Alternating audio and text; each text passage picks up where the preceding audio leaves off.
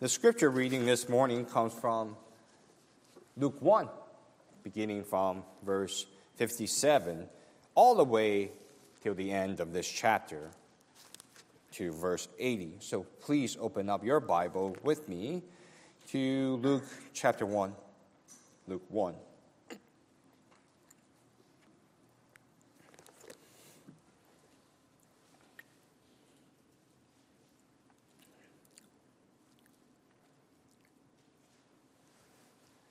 And as I read, our congregation, please do remember that this is not just an accurate historical text. This is also the infallible Word of God. Luke 1, beginning from verse 57. Now the time came for Elizabeth to give birth, and she bore a son. And her neighbors and relatives heard that the Lord had shown great mercy to her, and they rejoiced with her. And on the 8th day, they came to circumcise the child. And they would have called him Zechariah after his father. But his mother answered, "No, he shall be called John." And they said to her, "None of your relative is called by this name." And they made signs to his father, inquiring what he wanted him to be called. And he asked for a writing tablet and wrote, "His name is John." And they all wondered. And immediately his mouth was opened and his tongue loosed, and he spoke, blessing God. And fear came on all their neighbors, and all these things were talked about through all the hill country of Judea. And all who heard them laid them up in their hearts, saying, "What then will this child be?" For the hand of the Lord was with him. And his father Zechariah was filled with the Holy Spirit and prophesied, saying, "Blessed be the Lord God of Israel, for he has visited and redeemed his people, and has raised up a horn of salvation for us in the house of his servant David, as he spoke by the mouth of his holy prophets from of old, that we should be saved from our enemies and from the hand of all who hate us, to show the mercy promised to our fathers, and to remember his holy covenant, the oath that he swore to our father Abraham, to grant us that we, being delivered from the hand of our enemies, might serve him without fear, in holiness and righteousness before him all our days. And you, child, will be called the prophet of the Most High, for you will go before the Lord to prepare his ways, to give knowledge of salvation to his people in the forgiveness of their sins, because of the tender mercy of our God, whereby the sunrise shall visit us from on high, to give light to those who sit in darkness and in the shadow of death, to guide our feet into the way of peace." And the child grew and became strong in spirit, and he was in the wilderness until the day of his public appearance to Israel. Congregation, let us now bow our head and pray.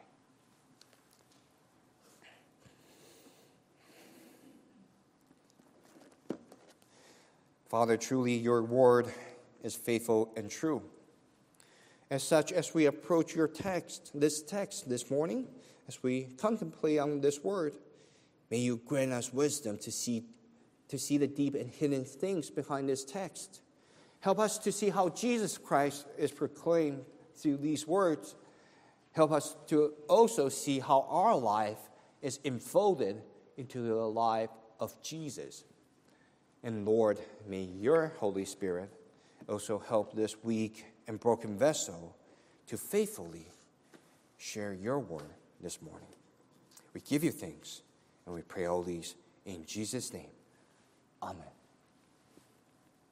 Well, beloved congregation, when was the last time you desired mercy? When was the last time you desired mercy? Young boys and young girls in the midst of us, was it when you desired mercies from your teachers for the careless mistakes that you made on your quizzes Or was it when your pet ate your homework? Was that the time when you last desired mercy? Adults, was the last time you desired mercy the time where you were late to work due to the horrible traffics we have around us on 405 and I-5 or 167 nearby? Was that the last time you desired mercy? What about you, young parents in the midst of us? Have you ever pleaded mercy with that crying baby? Pleading with that baby to stop crying so you can finally have 3 hours of sleep and you can finally catch a break. While we may not speak of mercy often, especially in the modern culture where needing mercy can be viewed as a weakness, as something that is terribly shameful, we in fact need mercy in our lives, and we desire mercy throughout our lives as well. This passage that is before us today is a passage of great comfort to people who are in need of mercy. Because in this passage we see the revelation of God's tender mercy.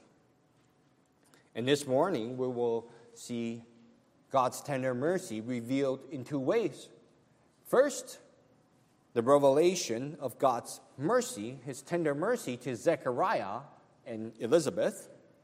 And secondly, in the revelation of God's tender mercy to the Old Testament Israel. And let us begin with our first point, the revelation of God's mercy to Zechariah and Elizabeth. Now, both Elizabeth and Zechariah, they need mercy. Elizabeth and her husband Zechariah, they were both people well regarded for their obedience to the commandments and statutes of the Lord. We see that in the beginning of chapter 1 of Luke. And while Elizabeth was obedient to the law and commandments of the Lord, what did it say regarding Elizabeth? It said that she was barren. And this was a major problem because Deuteronomy chapter 7, verses 12 and 13 had promised that those who keep and do the law and statutes of the Lord himself will love them, he will bless them, and he will multiply them. But for Zechariah and Elizabeth, who were blameless in commandments and statutes of the Lord, they had no child. The Lord did not multiply them, so there was a promise that was not fulfilled in their lives and had not been fulfilled for many, many years. So Elizabeth, she needs mercy because her barrenness has become a matter of reproach among the people around her. And we see that in verses 24 and 25 of Luke 1. They reproached her for her barrenness. Zechariah, the husband of Elizabeth, he needs mercy too. He needs mercy not only for the barrenness of his family, but more importantly, he needs mercy for his own lack of faith. We can recall how Zechariah responded after Angel Gabriel told him that God heard his prayer and God will give him a son whose birth will bring him joy and gladness. Did Zechariah respond with joy and gladness? No, he did not. He responded with what? With unbelief. This priest who was supposed to teach the word of God, he neglected everything the angel said from the word of God. He neglected everything in the word of God regarding this child, what this child would do, and what is the significance of his coming. This priest, he had only regard for his own limitation, which was his old age. And consequently, he was made dumb for his unbelief. So Zechariah, he needed mercy too. He needed mercy for his unbelief. And when it comes to our passage, we see God's mercy toward them. How is God's mercy revealed to Zechariah and Elizabeth? We see that God's mercy is revealed to them through the birth of a child, through the birth of John in verse 57. And the impact of this mercy of God upon their lives is very apparent. For we see that as soon as Elizabeth conceived John, she recognized that God was merciful toward her, and that God looked upon her and took away her reproach from among the people. We see that in verses 24 and 25. And now here in this passage with the birth of John, the people around her also recognized that this is a merciful act of God. And their attitude went from reproach to rejoicing, just as the angel had promised earlier in Luke 1:24. God, in his mercy, he worked what is impossible for man. He gave conception to an old barren woman whose womb was as good as dead. And with the birth of John, that mercy from God is ever so real and ever so great to all the people around them that they called it great mercy. We see that in verse 58. And that God's great mercy toward her is even more renowned than the reproach she had. For her reproach was from the people around her, but God's mercy for her, God's mercy upon her, is known throughout all the hill country of Judea, as recorded in verse 65. As for Zechariah, Elizabeth's husband, who was unfaithful toward the word of God, we see here that God still showed him mercy. After the birth of John, who is the mercy of God toward him, God reversed his dumbness as the angel had promised. And by faith, he obeyed the word of God. He named the boy John as God had commanded him through Gabriel. And immediately we see his tongue loosed and he blessed God. Verse 64. What is remarkable here is the mercy of God not only loosened his tongue, the mercy of God also softened his heart so that this unfaithful Zechariah became faithful. Therefore, we see that Zechariah was circumcised in his heart as shown through his faith on this very same day that John was circumcised in his flesh. One had the circumcision of the heart. The other one had the circumcision of his flesh. And all of these things happened because of the tender mercy, the great mercy of our God. And truly, we know that God shows parents mercy through their children.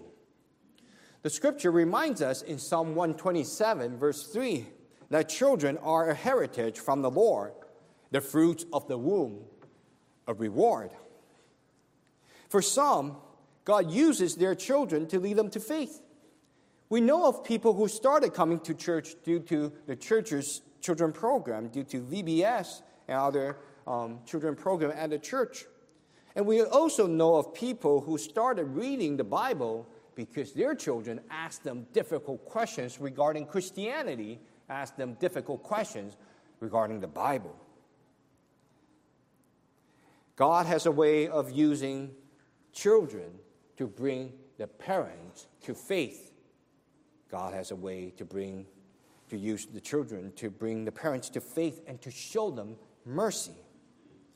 And even for the believing parents in the midst of us, our children shows us God's mercy toward us, not only for the fact that God gives us precious little lives, but in raising them, we are reminded of how graciously God has dealt with us. We as sinful people are worse than those little ones in their most sinful and obnoxious days. But God continued to be merciful toward us. Admittingly, God is much more merciful than we have ever been to our children. God is even more merciful to our children than we could ever be. More merciful than grandparents to their grandchild. Can you imagine that? I know the grandparents in the midst of us, you guys know how loving you are toward your grandkids. But God's love and mercy toward our little ones, including us, are greater than we have ever been merciful toward those around us. And when they finally grow up, that is, when our children finally grow up and leave home, we will also be able to recount how merciful God has been during the entire time of our parenthood as well. So how does God show his mercy to Elizabeth and Zechariah in this passage? We see that God shows his mercy toward them through the birth of John, who reversed their reproach. The coming of John turned his mother's reproach into rejoicing, and turned his father's unbelief into faith, and turned his dumbness into praise. This happened because of God's great mercy toward them. Congregation, we read of God's mercy, but do we remember it and do we depend upon it when we are confronted with challenges in our life? When you are confronted with simple challenges, the simple things, do you say to yourself, I got this, Lord, I got this. I don't need your help right now. And do you simply say you have control and forget God and forget his mercy?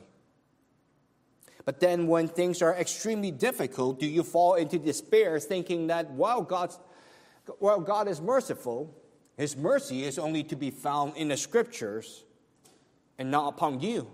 And definitely not upon you whose heart is more stubborn than Zechariah.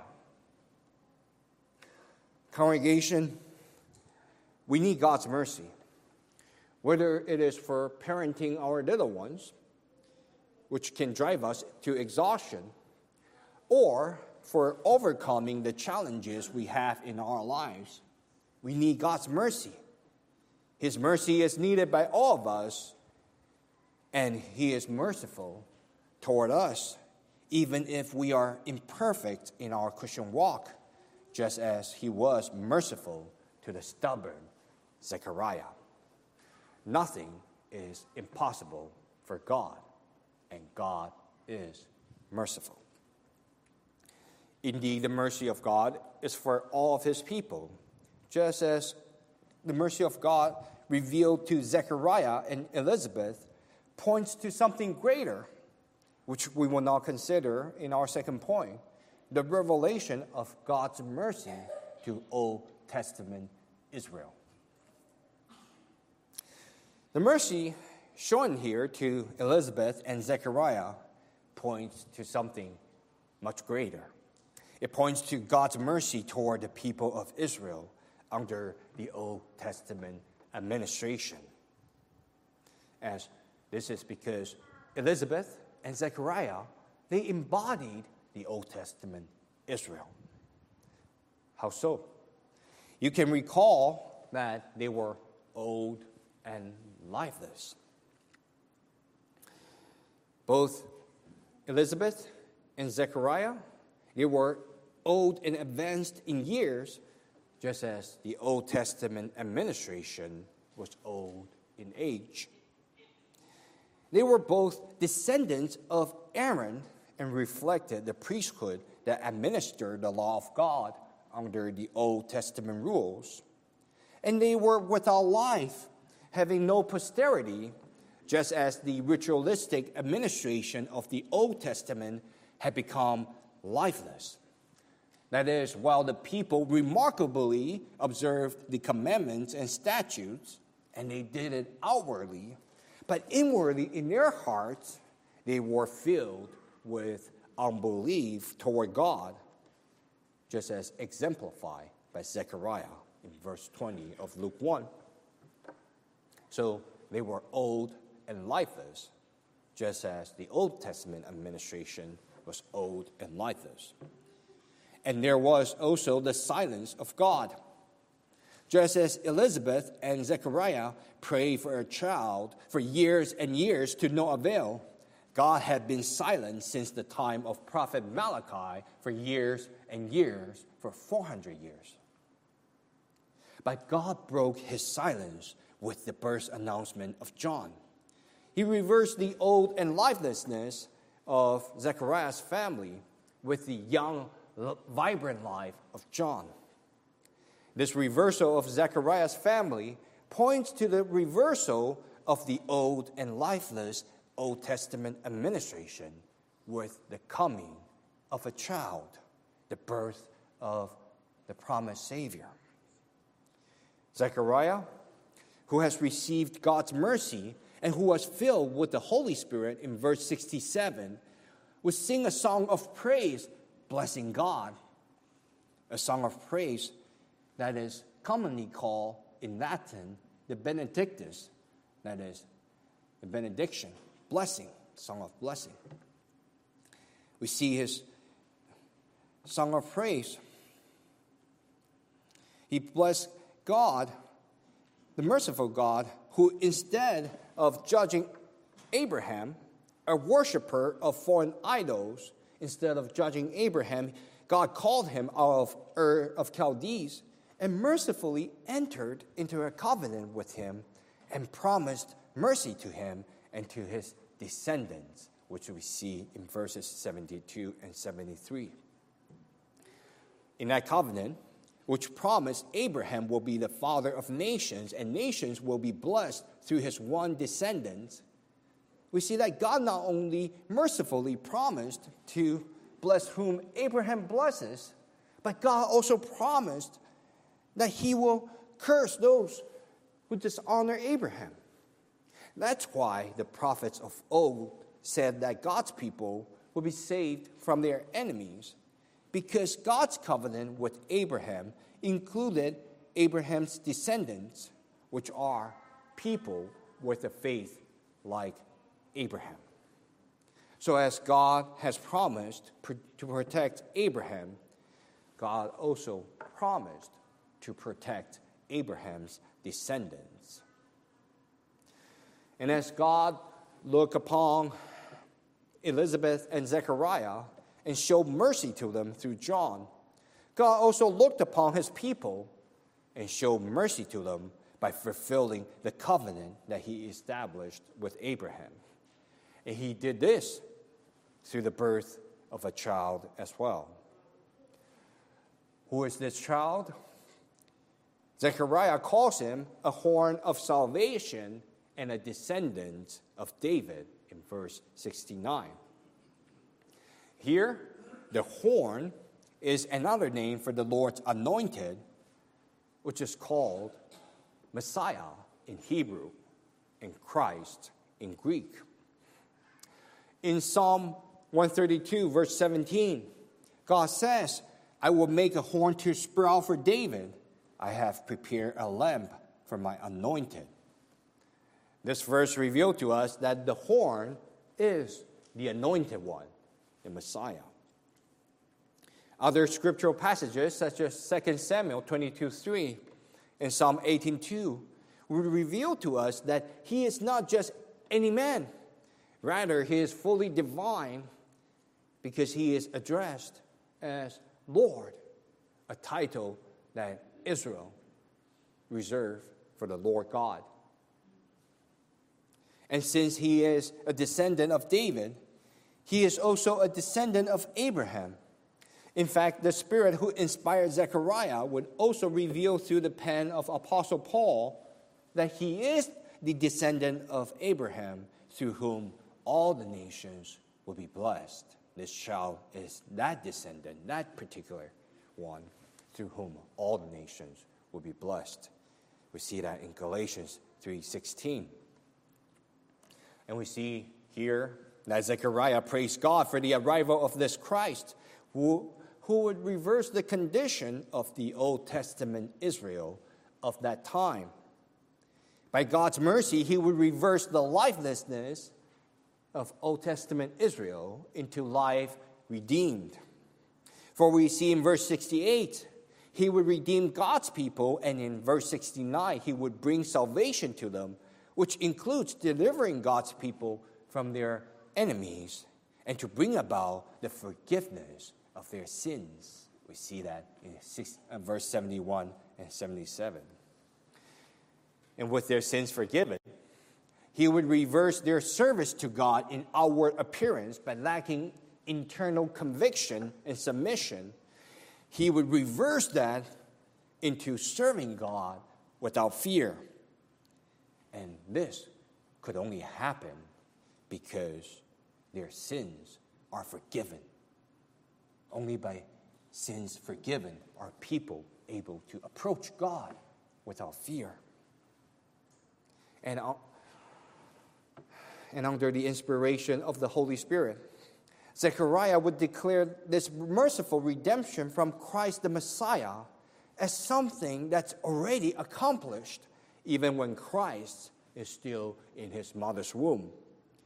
Notice the past tense used in verse 68 and 69. This is because by faith, Zechariah understands that no one can undermine God's plan and nothing is impossible for God. And Christ would also reverse the silence from God as well.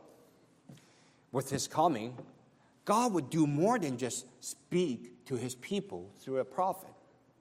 No, Christ, who is fully divine as he is fully man, would not only speak to God's people, but came to dwell among them, thus fulfilling the Emmanuel promise, God with us. And Christ, who is the radiance of God's glory, will shine upon people who are in the darkness and in the shadow of death of this world. He would do so by proclaiming the good news of salvation and guides God's people into the way of peace to himself, who is the life and the way. And he would accomplish all of these things because of the tender mercy of our God, spoken of in verse 78. John, who is God's mercy to Zechariah's family, would also prepare the way for Christ, who is God's mercy to all of his people in Old Testament Israel. John would prepare them for Christ by proclaiming a baptism for the repentance for the forgiveness of sin. And he would give knowledge of salvation to God's people by pointing to them, revealing to them who the Christ is. So how does God show his mercy to the Old Testament Israel through Christ? We see that God shows his mercy to the Old Testament Israel by sending to them the Christ promised by the prophets, who was also promised to Abraham, their father. His coming reversed the lifelessness of the Old Testament administration into a fearless, redeemed life. His coming reversed the silence from God into God dwelling with man. His coming reveals the path of peace for those who are sitting in the valley of shadow of death. So, congregation, are you rejoicing and blessing God for his mercy in sending this promised Messiah, Christ Jesus? For the scripture also revealed to us that Christ is God's mercy for all of us as well. Because through Abraham, all the nations would be blessed. And we are, in fact, descendants of Abraham by faith. So what Christ has accomplished is for all of us who believe in God with a faith like Abraham. While we might not be old and barren, and we are not surrounded encircled with enemies on every side. But we still need God's mercy. We still need the mercy of God brought through Jesus Christ. We need His mercy because we are all sinners who have fallen short of God's glory. And without the forgiveness of sin accomplished by Christ, we would still be in bondage to sin without any hope of breaking free. However, with the arrival of Christ, those without hope in this world find eternal hope. Those who are barren in this world receive eternal life. Those who are stubborn have their hearts softened, and those who are oppressed on earth have eternal deliverance. Out of His tender mercy, God exalts those who are of a humble estate on earth to eternal glory. And congregation, we have this tender mercy from God only because God showed Jesus Christ, the incarnated Son of God, no mercy. We can have peace because Jesus went to battle for us against our greatest enemy, sin. We can be viewed in holiness and righteousness before God because He who knew no sin was made sin on our behalf. We can have forgiveness of sin because He bore our punishments for sins. We can have eternal life because on the cross He laid down His life for us. We can call God Abba, Father, because on the cross the Son was forsaken. We can ascend into hell because we can ascend into heaven because He descended into hell on our behalf. And we can be exalted because He was humble. Congregation, this is the tender mercy of God and the great mercy of Christ, your Lord. He not only gives you mercy, but He also laid down His life so that you have mercy all the days of your life. And He can relate to your need for mercy because He was placed upon the cross of no mercy. Congregation, you have such tender mercy from God through faith in Jesus Christ. Receiving mercy from God is not a sign of weakness as this world would like to think of it. No, it's actually a sign that you belong to God, and it is actually a sign of exaltation.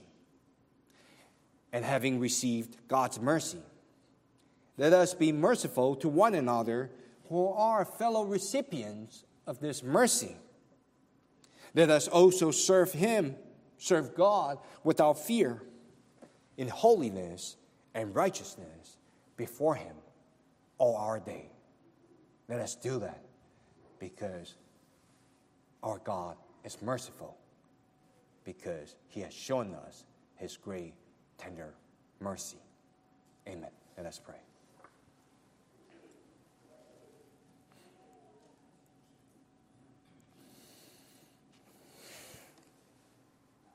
Almighty Father, truly You are a merciful God. Your mercy even predate the existence of this world. For before the foundation of the world, You have chosen us in Christ Jesus to be merciful to us through Christ. As such, O Lord, as we go forth through all this week and throughout the rest of this month and the next month, as we are confronted with challenges on every side and in every part of our lives, help us not to fall into despair, but help us to remember that You are merciful toward us. And in Christ, we are more than conquerors over this world. Help us to fixate our eyes upon You, our merciful God in heaven, help us also to fixate our eyes upon Christ Jesus, who is seated right now in the throne of mercy in heaven, and in whose name we pray. Amen.